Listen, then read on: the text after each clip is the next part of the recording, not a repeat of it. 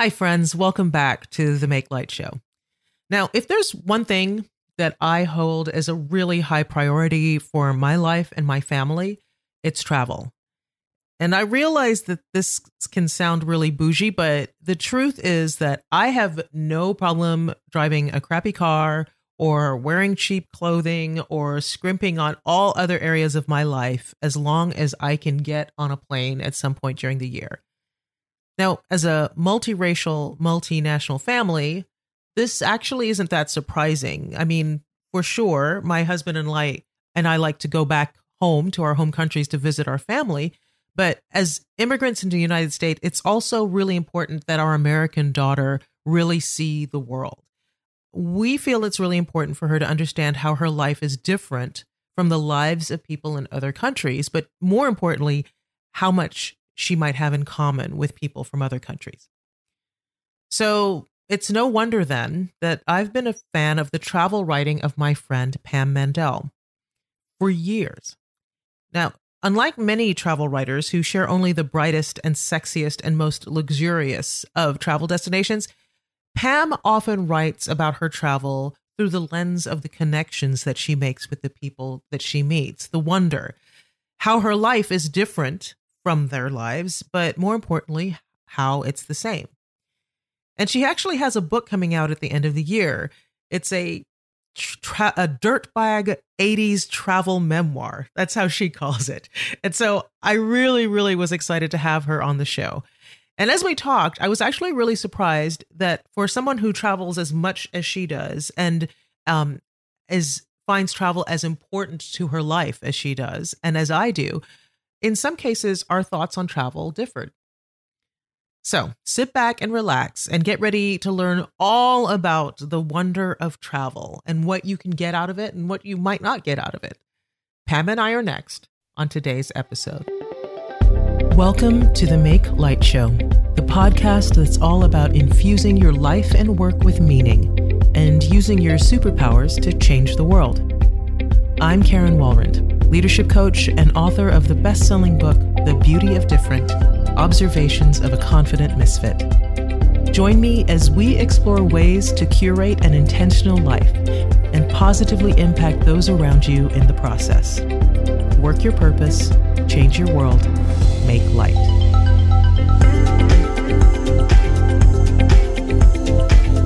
Okay, so before we get into this week's episode, as always, I wanted to mention that, I'm a leadership coach. And that means that I've helped people around the world help navigate difficult situations at work or get really comfortable in their new positions, leadership positions, or their new jobs, or launch new businesses, or just infuse their work with meaning and purpose. And I would really love to work with you. So if you'd like to work with a coach, whether or not you're an entrepreneur, a corporate executive, or just someone with passion and a plan that needs executing, please check out my website at karenwalrond.com/coach. That's KarenWalrond.com/coach for more information.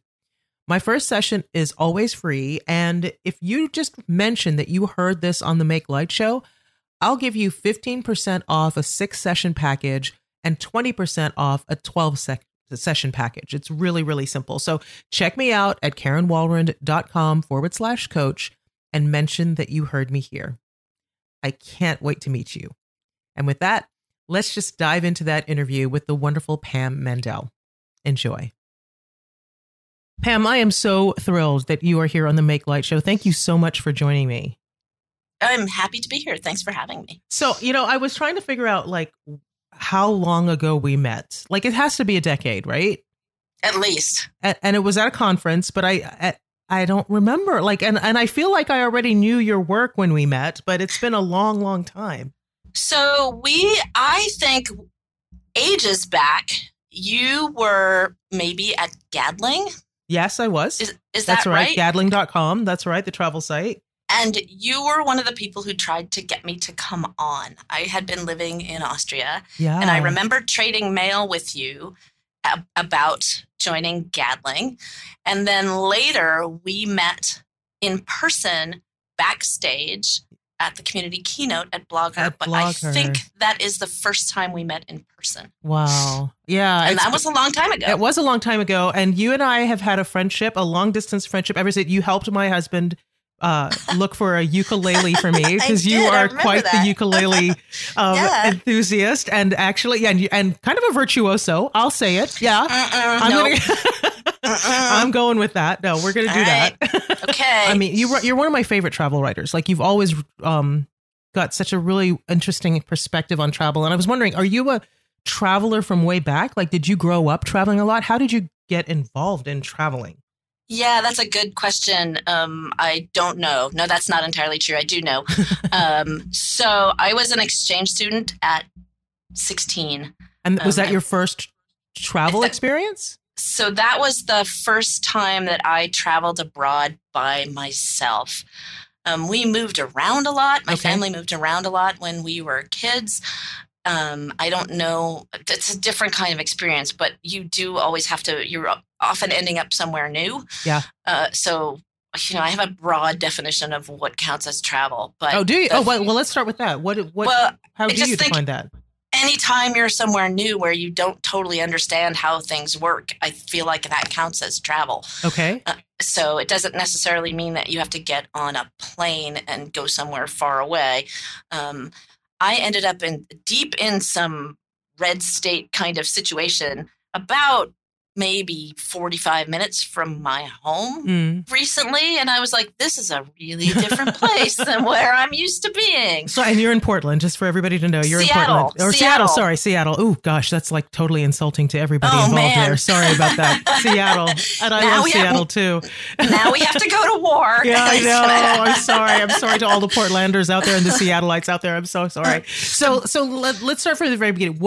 Using your definition, what is the first travel memory you have?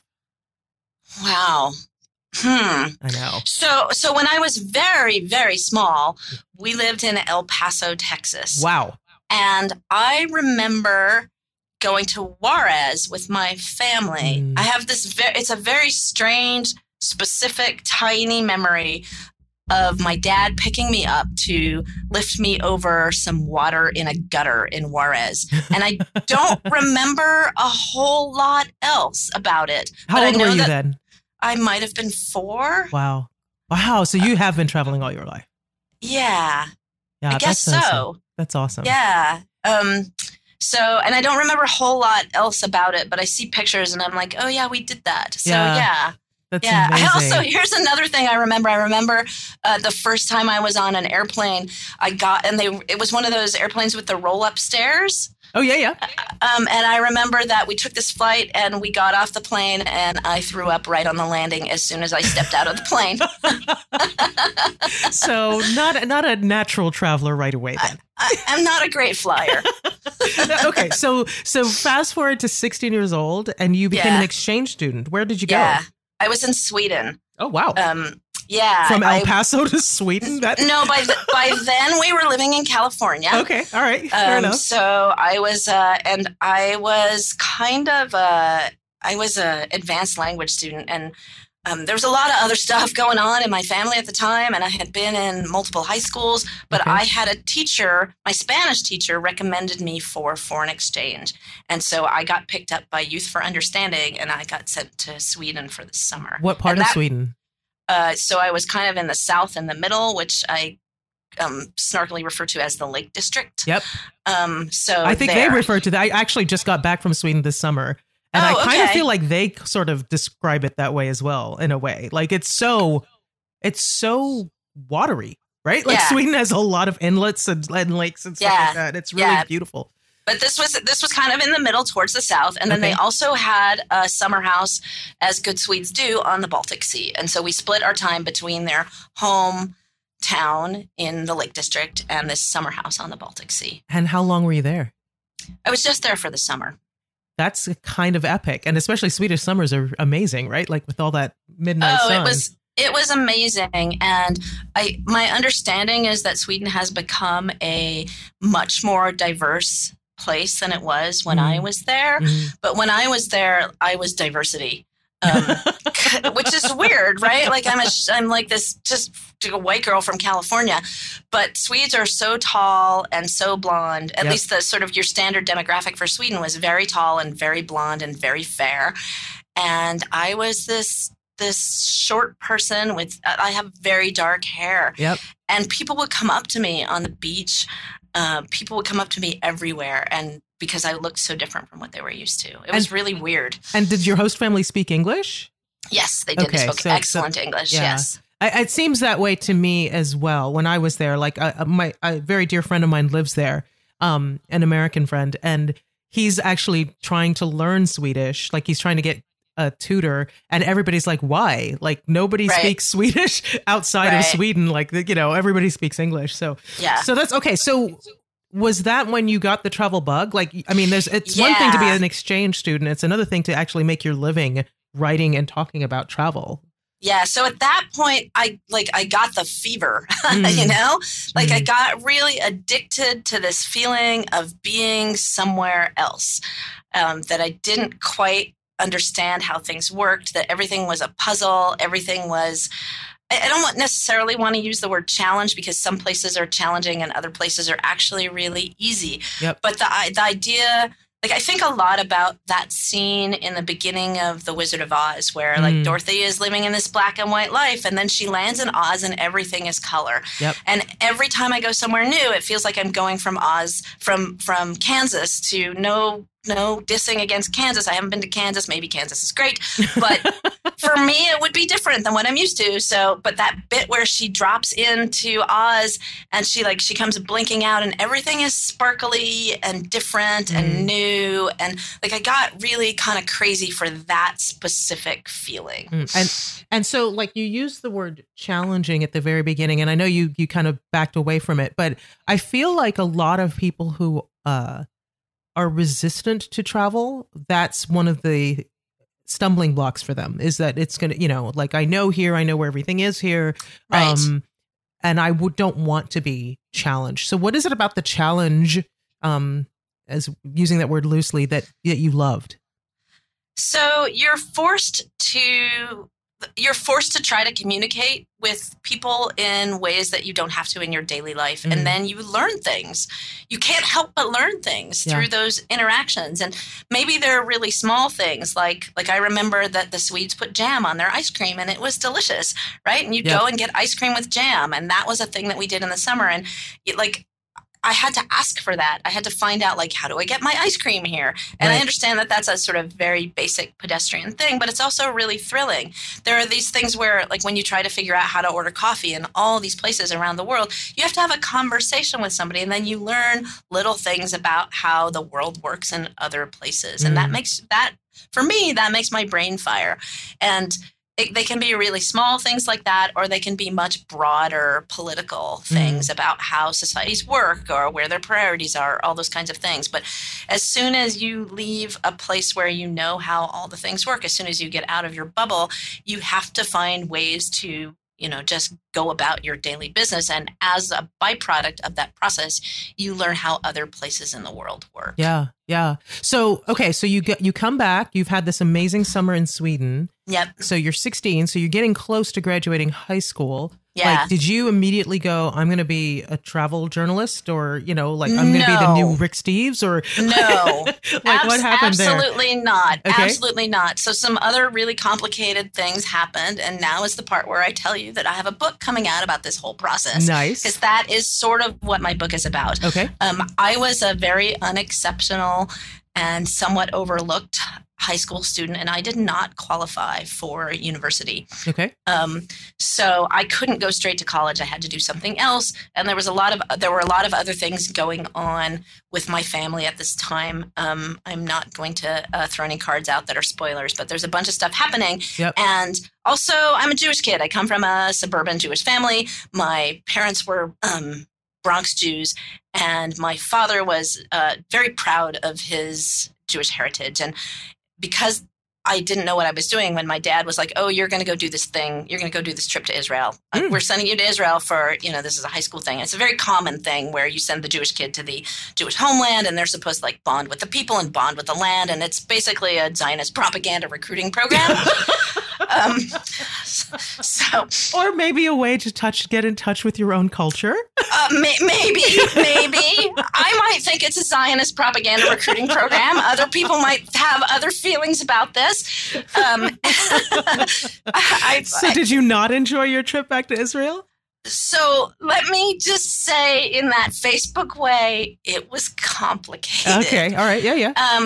But so as a result of this trip, I met all these crazy dirtbag backpacker travelers, right? And I went on an insane epic adventure. So I basically traveled overland to Pakistan and India. This was 1982. Wow. I traveled with the first version of Lonely Planet's India Guide, which was published in, I believe, 1981. So I did this insane travel. Wait. I need to understand this. So you're in Israel and you meet these people. Yeah. And were they were involved with Lonely Planet or no? They just you just had the guide and I just had the guide, and it happens, Sarah. It just happens to be that first edition to Lonely Planet was published right the year before I did this crazy trip. Wow. So it was their first India guide. I met Tony Wheeler, the guy who founded Lonely Planet with his wife Maureen, some time ago, and I was like, "Hey, I traveled with your 1981 guide," and he was like, "That's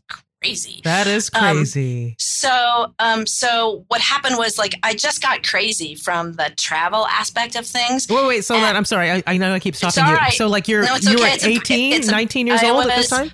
I was 17. So you graduated young. I graduated a year early. Yeah. And I at was 17, you're traveling Israel and India by yourself with strange backpacker people? Yeah. That's amazing. It's insane. How old's your kid? She's 15. She's about to be 16. Like, that's why I'm a little stricken by. No, it's heart attack inducing. Yeah. And when you read the book, and you'll be like, this is all bad. This is all bad ideas. No.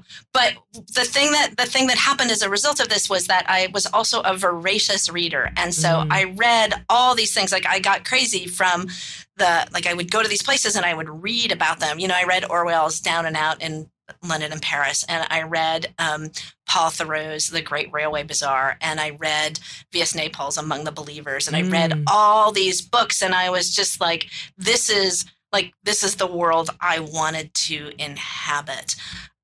So I just became.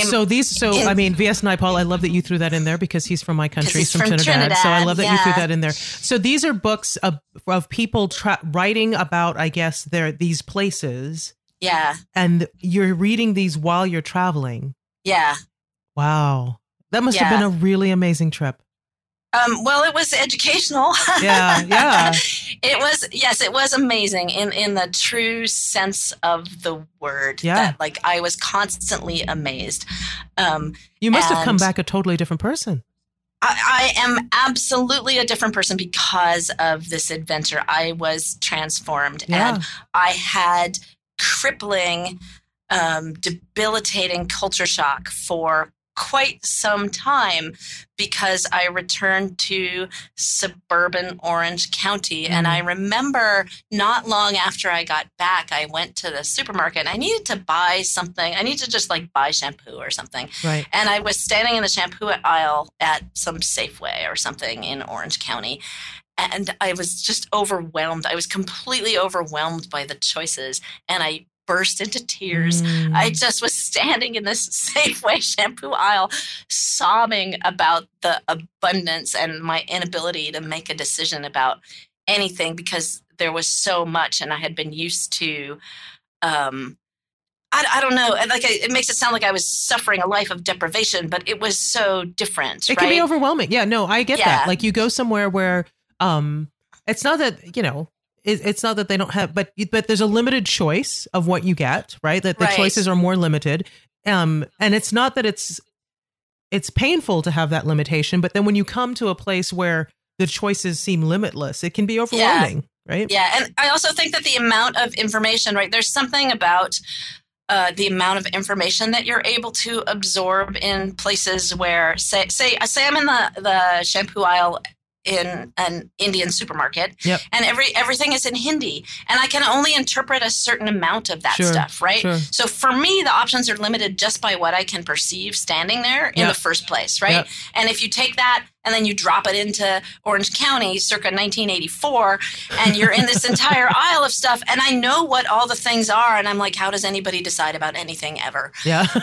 So, like, how do you live in a world of limitless options? Yeah. Yeah. So yeah, it definitely, yes, I was definitely a changed person, and it took me a long time to sort of adjust to living back in the U.S. Like, I remember I couldn't go to Costco without having like a minor nervous breakdown every time I walked in there. Yeah. I was like, how can there be so many things? Right. So yeah, how long were you on that trip, that Israel, India trip? Like, how long were you gone? That whole thing, all told, which is the period of time that I cover in my book, was 3 years. Oh, wow. Okay. So you'd been gone for a while.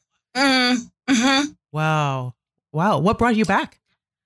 I got sick. Okay. I had to come home. Yeah. I got a number of intestinal diseases, as one does, and I was just like, I was wasting away. I was like 93 pounds or something stupid, and I was just skin and bones, and I couldn't shake the bugs, and I was like, I'm just not going to get better if I don't go home. And I was like, that's it. I gotta stop this. Right. This is ridiculous. I need somebody to properly take care of me, and I need to get better so I can actually continue to exist. Yeah. So, I didn't have anything unusual. I just had the same kind of nonsense that people get when they, travel in places that are not necessarily sanitary, and they don't take good care of themselves. And also your body's just not used to, like our bodies here in America are used to certain American bugs, right? Like, your body's just not used to different bugs. So how long did you not travel then after you got back? So I went to college. Okay. And studied journalism, of course. No, I went to art school, Karen. I went to art school. Wow. Yeah. So why not writing? Why not something like writing? I really wanted to go to art school. I had always wanted to go to art school. And so when I did that first trip and I got to go to Paris, it was like a dream come true, right? Like, I'm like 17, 18 years old in Paris with my English boyfriend, and I get to go see all these famous paintings by artists that I had loved.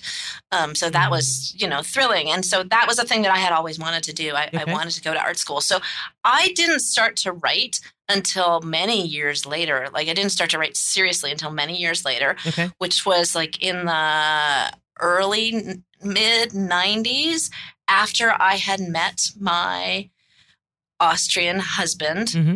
We got married, but I had met him, and then I started going back and forth between my home in Seattle and his home in this small mountain town in Austria. And I was sending these long emails back home to my friends and my family. And my friend Jules, who I carpooled with when I was here in Seattle working, was like, have you heard of this thing called blogging? You should do that. So that was not until the mid 90s. I mean, I always liked to write, and I had always written these letters home, and I had always been told that I was good at it. But I did not do it in any kind of serious way until I started blogging in the mid 90s. And was it your original blog is still the blog you have today, Nerd's Eye View, which is like the best name ever? Thank you.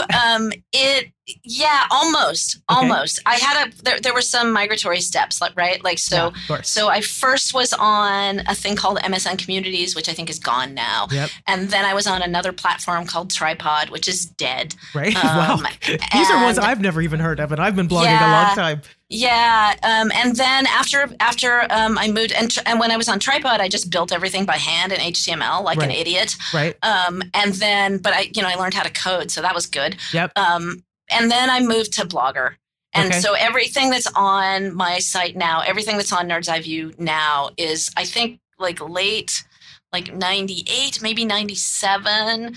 It starts from, because the older stuff, I couldn't figure out how to get it out of there without just doing a lot of cut and paste by hand stuff. So I think the 97 stuff, all the content's on there for nerdseiview.com has been there since the late 90s. That's amazing. So it's the same one. Yeah, it's old. It's really old. Yeah, I love Nerd's Eye View. You're a gifted writer. So you So you start travel writing in earnest. How many countries at this point have you been to?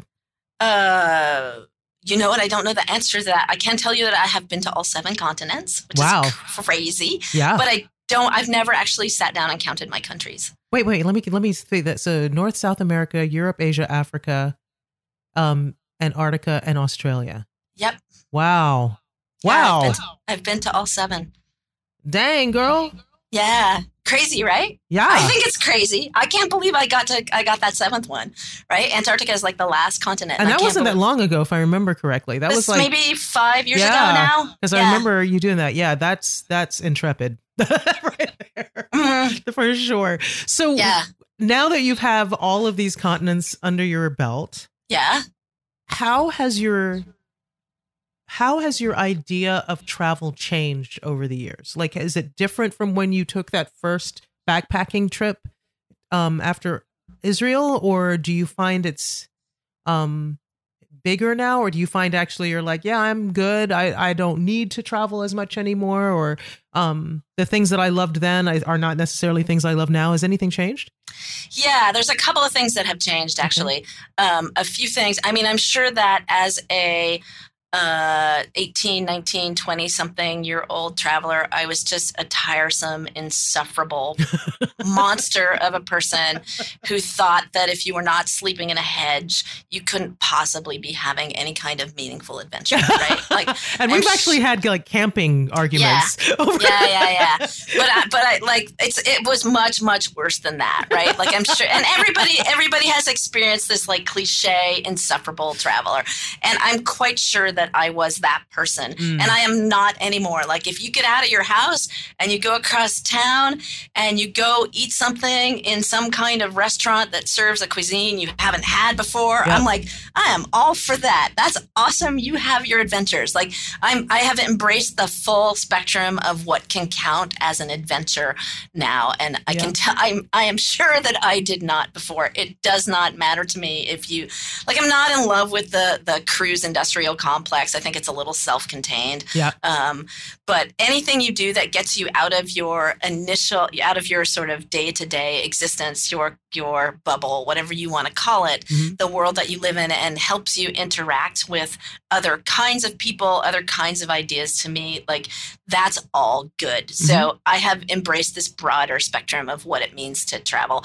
And the other thing that I've done more recently is that I've become really interested in the United States as its own destination, my home country. There is so much that I don't know about the United States. And it is we live in a really interesting place. And in the past, I don't know, 2 or 3 years, I've gone to 3 places that make me think about how much we have to offer here in the U.S. and how much we can have these like genuinely transforming experiences without even leaving our borders. I went to Elko, Nevada, to the cowboy poetry national. I'm not going to say it right. It's the National Cowboy Poetry Gathering. Oh my God! It's the cowboy. Who knew poetry. That existed? It exists. It's 20 years old. It's been going on for a long time. And I went so I went to Elko, Nevada, which is like in northeast Nevada. It's in the far corner out in the plains. Wow. There's not much out there.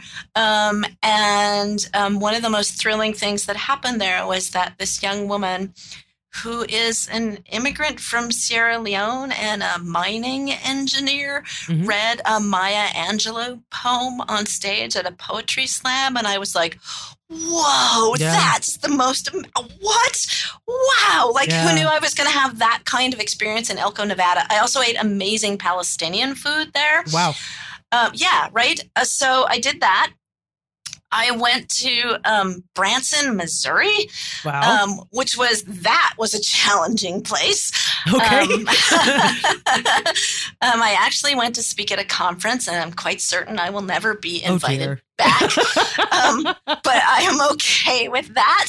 And like, it was just I was like, oh, this is a part of the United States that, like, I need to understand that these are my neighbors, these are my people. And I remember I had to share a table at breakfast at this place that makes these giant sourdough pancakes, the kind that like cover your plate. And Yep. I was alone. I was traveling by myself, and they sat me down with a couple from Colorado Springs and another couple from Arkansas.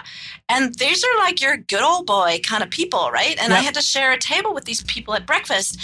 And we spent the whole time talking about road trips and traveling. And it was actually really great. When I got up to leave, the guy who was the long haul trucker, he was like, now you go back to Seattle and tell everybody that you met a real live hillbilly from Arkansas. And I was like, I will do that. And I felt there was some other stuff about Branson that's hard. It's a very, I'm gonna bypass this remark. Never mind. Yeah. Okay, fair enough. Strike that. But I think that's really what you've just said is really interesting, because I do feel like travel can be the great equalizer. Yes. And I've always said that, I'm an immigrant. My husband's an immigrant. I lived in London for a while, which is where we met. And I always feel like there's another country that we don't really talk about, and the nationality of that country is expat. Like there's something that all expats, that people who live in other countries and are immigrants of other countries, kind of share in common, that sort of ease with looking for adventure, and the ease with which they are willing to make themselves uncomfortable by living in a different country. And it's something that we all have in common. So to me, like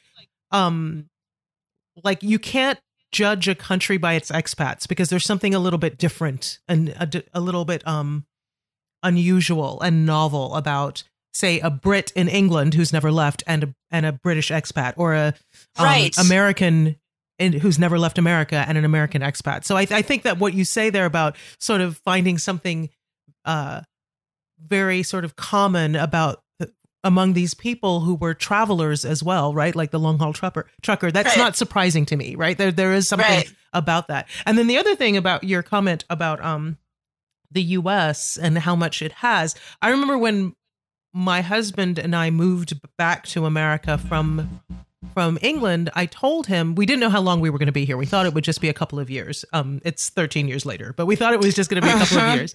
And I remember telling him, we need to pick 10 countries for you to visit before we move back, because I think a lot of people outside of America think they come to New York and they've seen America. And New York is such a, like every city has such a different personality. Right. That to really say you've seen America, and we picked 10, Seattle was one of them, but we picked 10 cities around the country so that he could feel when we left that he had actually really seen America. So, so here's a question I have for you though. I love, it's really interesting to me that you've developed this sort of passion for really delving deeper in America. And I think everything you said is correct. I think that's right. Like America is so huge and so diverse that you can be here your entire life and never know everything about what America is or looks like or anything else like that.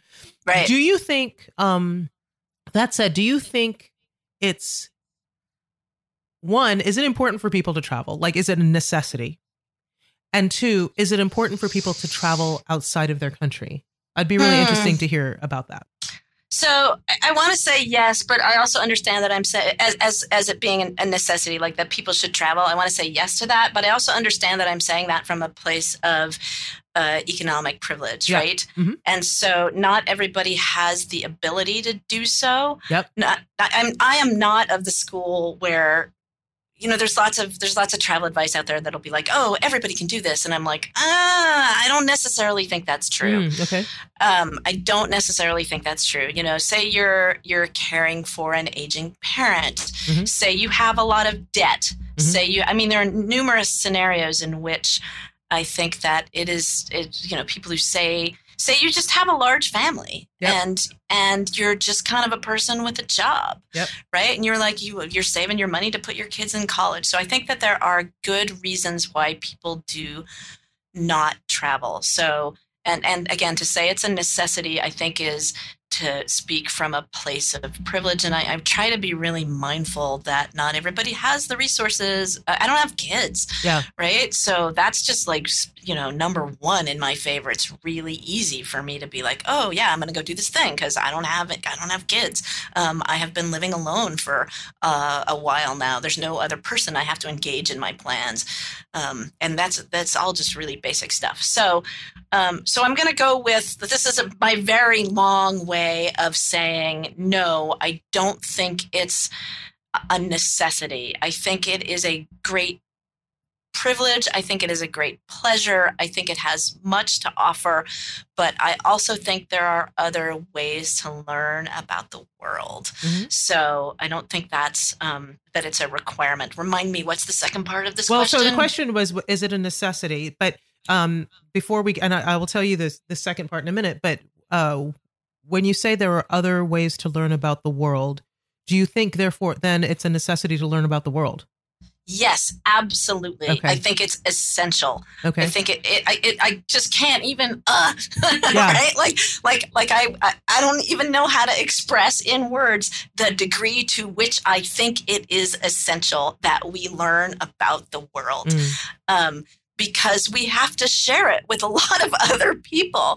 And it's so easy to make assumptions about what other cultures are like, what other people believe, all these things. We can make up our minds about people, but then when we learn about the subtleties of what makes up their cosmology, to use maybe a broad word, what makes up their worldviews, we find commonalities that I don't think we would necessarily find in any other way. I did a story some time back for the Jewish Federation about, of all things, marijuana. Okay. And as part of this, I interviewed a Hasidic rabbi to talk to him about, like, where's he come down on it? What do the extremely conservative Jews say about weed? All this stuff, and we disagreed on many, many, many things. But I also, this thing that he said to me as a result of this interview, we were talking about, there's a whole bunch of people who like argue that psychedelics are the way to enlightenment, and this rabbi that I talked to, this very conservative rabbi who would have been horrified to know that I was married to an Austrian man and had no kids, right? Because right. The thing with Hasis is like, you stay in the tribe, you have lots of children, they're a mitzvah, yada, yada. Right. Like, I don't agree with any of that stuff. But he said this thing to me where he was like, no, you can't just like do some drugs and become enlightened. It is our job in the world to do the work to make it a better place. And that to me, his presenting this to me as like a cornerstone philosophy for the religious Hasidic people made me feel a connection to kindness towards and indulgence towards a sect of my religion that I never thought I had anything in common with, besides the fact that we had the same name. Right. And that's not a travel story, but that is about me learning something about a culture that is not my own, even though the Venn diagrams of our culture overlap. Yeah. And I took that story with me, and I think about it all the time. I think about it like just all the time, because he's like, no, it's our job. It's our job to do the work in the world to make it a better place. And I'm like, that's a bedrock lesson to take with you into the world that I learned from talking to this person whose values, whose culture, again, even though we overlap, is so very different from the way I live my life. And so how do you find out about the world, though, if you're not a traveler and you're not a journalist? Like, how do you do it? You read like a mofo, right? You read broadly, you read widely, and you don't underestimate the resources that you have available to you right in your hometown. I went to a street festival in a neighborhood near me that had all these Cambodian rappers. And I was like, what? That's a thing that's happening? Yeah. Cambodian rap is a thing that's happening? Like, 2 miles from my house? Yeah. What? You don't have to go that far to find things that are really different from what you what you're experiencing in your day-to-day life. And also the other thing is that I have found, and this is just a thing that I found working as a journalist, working as a writer, working as a person who by default has to talk to other people to produce stories, is that people are kind of dying to talk to you about the things they love. Listen to me going on and on right now about a thing I love, right? In general, people are dying to talk to you about things that they love. And often the most innocuous question, like, how did you get into restoring World War II airplanes, will find you learning so much about another person's interests, their history, their view of the world, just by asking this opening, innocuous question that you could ask to anybody, like, what? There's a big Cambodian rap scene? Yeah, you should know about all these artists. And actually, you know, like this particular city is a hotbed for Cambodian rap in the US, right? Like, who knew? I didn't know. And so you can find all these things. And seriously, that Cambodian rap festival was 2 miles from my house. I had no idea. I was so stunned. And at the same time, there was like some big, like quinceañera thing happening on another plaza, just like a block away. So it doesn't, you don't have to go that far. I mean, it's one of the, let's be clear. You also live in a pretty cosmopolitan city. Like not everybody has that, but I do. You know, but I take your point that there are other ways to find out about other people. So let me ask you this. If somebody wants to travel and has never traveled before, all right. So let's assume that they can get the passport, they can get they can leave the country. What destination would you say is a great destination for a brand newbie traveler who wants to travel internationally? Wow. I mean, I have so many questions that go sort of around that, right? Like, are they a city person looking for culture? Are they an outdoors person?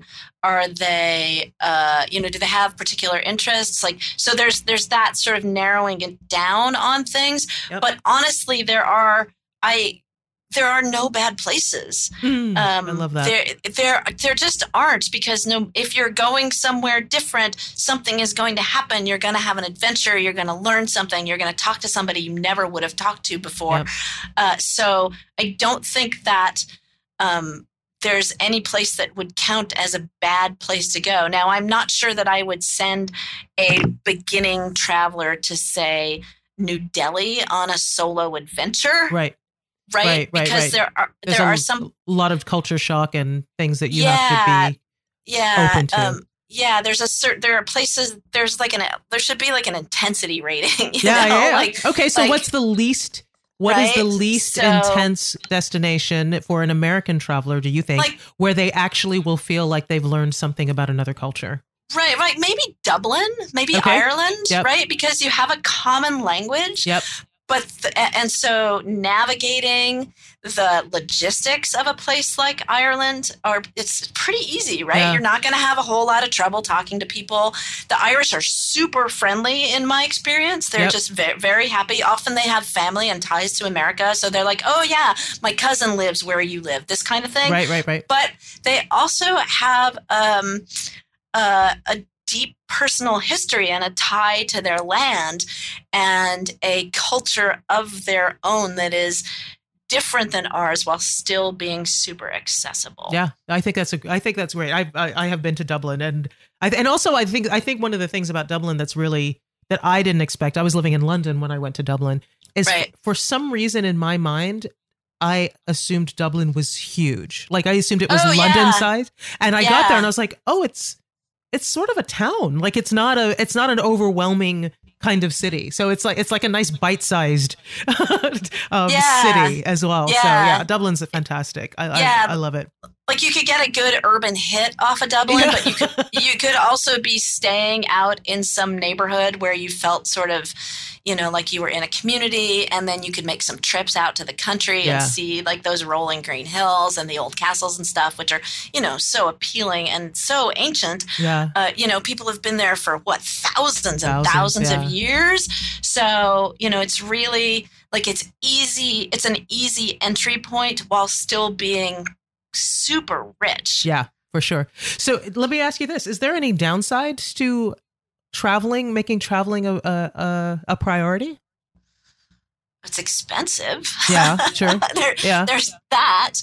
I think that for some people it is genuinely addictive, right? Like you get this and maybe you don't, maybe the general public does not get the endorphin hit that I get off being somewhere new, but like I get total endorphins off it, right? Like I get into a cab in a foreign country after I've landed on the ground and like drive somewhere. I think a lot about, so I went to Kenya maybe 4 years ago now. And I got in the cab, from the airport, and I was so far from home, and it was dark and it was noisy and the streetlights were really dim. And there's like weird birds sitting in trees. And like I'm leaning my head on the glass, and there's this guy in the collectivo next to me who's like smiling and waving at me like he knows me. And I'm like, I love that so much, right? Like I get super high off of that. And so I think that it's possible that you can become addicted to that, to the distraction of everything else. And you can also become that, I mentioned earlier, like what an insufferable young person I must have been. And you can get that way too, where you're like, well, Europe's better. Right. You can get a little snobbish by having traveled. Yeah, for sure. Yeah, people can be really snobby, and you can be really like, I'm not staying at the Motel 6, right? Well, sometimes, but sometimes the Motel 6 is like the best option. So, well, I will tell you, I'm not camping. I got that, Karen. I got it. You and my poor husband, who are like, we should go camping. That's not happening. I get it. I totally get it. But you know what I'm saying, right? You can be kind of a jerk, right? You can be like, you can become so addicted to the things that are new that you don't appreciate the things that you have that are good. You can become really snobby. You can become really exacting about what you need to get through. And so I think that it can make you obnoxious. Yeah. And also I would the camping thing. I would also say, like, I don't camp, but camping is a really lovely way. If you are up for camping, I'm just, anti-nature in general. But if you are up for camping, it's a really good, somewhat economical way to also like it can be, go out and see the world, or at least see the state or the community near you, right? As opposed to, like, that's a really valid way. All right. My last question that I ask everybody who I always have on the show is, how do you find meaning and purpose in your life and your work? I feel like I've spent the whole hour kind of talking about that. Yeah.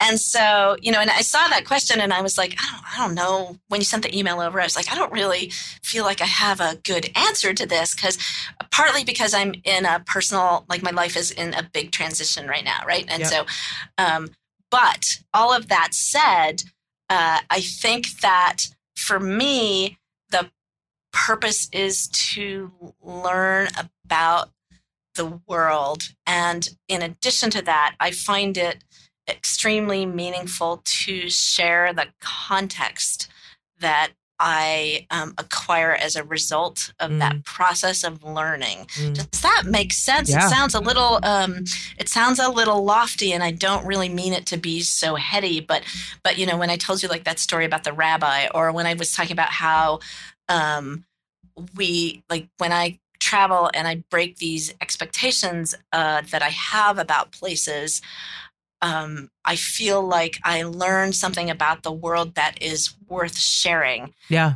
Every time that happens, and that it makes me understand sort of the subtlety of the differences that we have and the depths of our commonalities, which makes the world a easier place to live in. Yeah, no, I definitely agree. Wow. Well, I could talk to you about travel and your adventures all day long, and unfortunately we can't. But thank you. I'm so grateful to you for taking time to join me on the Make Light Show. Thank you so much. Oh my God. Thank you for having me. And can I pitch two small things? Please. While you have me on? Yeah. So there's two things I want to talk about. One is that, I have a book coming out. Yep. Yes. November 2020. Yep. And I have an annoying pop-up on my website right now where people can sign up to get very seldom updates on what's going on with the book and when they can get it. I promise it is not annoying. I promise I am not using that email for anything but to send book updates. I have sent 2 in the last 4 months. So that's the kind of thing it is. It just talks about the process of like getting my book out into the world. And the other thing that I want to make a pitch for is a project I'm working on with 2 other travel writers, Andy Murdoch and Doug Mack. It's called statesider.us, and we collect travel stories that make the U.S. seem like the 3-dimensional place it is. And I feel like during this sort of craziness in our divided coming up to the election, all the stuff that's going on in the political landscape, it's more important than ever for us to understand that we are a hugely diverse nation. And so that we also do a handful of original stories, but we're doing fundraising for that coming up. Anyway, that site is called statesider.us. I love that. Thank you so much for sharing both of those. And we will definitely have links to all of those things at the show notes, including some of the other stuff that we've talked about as well. So thank you so much. We don't see each other enough, Pam. It's so good having you Karen, here. I know. It's such a delight to get to talk with you. And you as well. Pam's love of travel is really infectious, isn't it? I love what she said about challenging ourselves to learn about other cultures and peoples, regardless of whether we can afford to travel. It's just amazing when you think about it, about what kinds of foods and festivals and other adventures might await you just in the next town over. Anyway, as always, I'll share all of the great information that she shared over in the show notes, including her website, her travel book recommendations, and more. So be sure to go over to themakelightshow.com to check it out. And with that, that's it for this episode of The Make Light Show. Don't forget to check out KarenWalron.com/coach, because I'd love to work with you one-on-one to achieve your particular goals. And remember, if you mention that you heard this on The Make Light Show, you'll get 15% off a 6-second package or 20% off a 12-session package. Trust me, we will make magic together. And of course, if you are looking for other ways to infuse your life with purpose and meaning, but you're finding yourself a bit stuck, well, send me an email.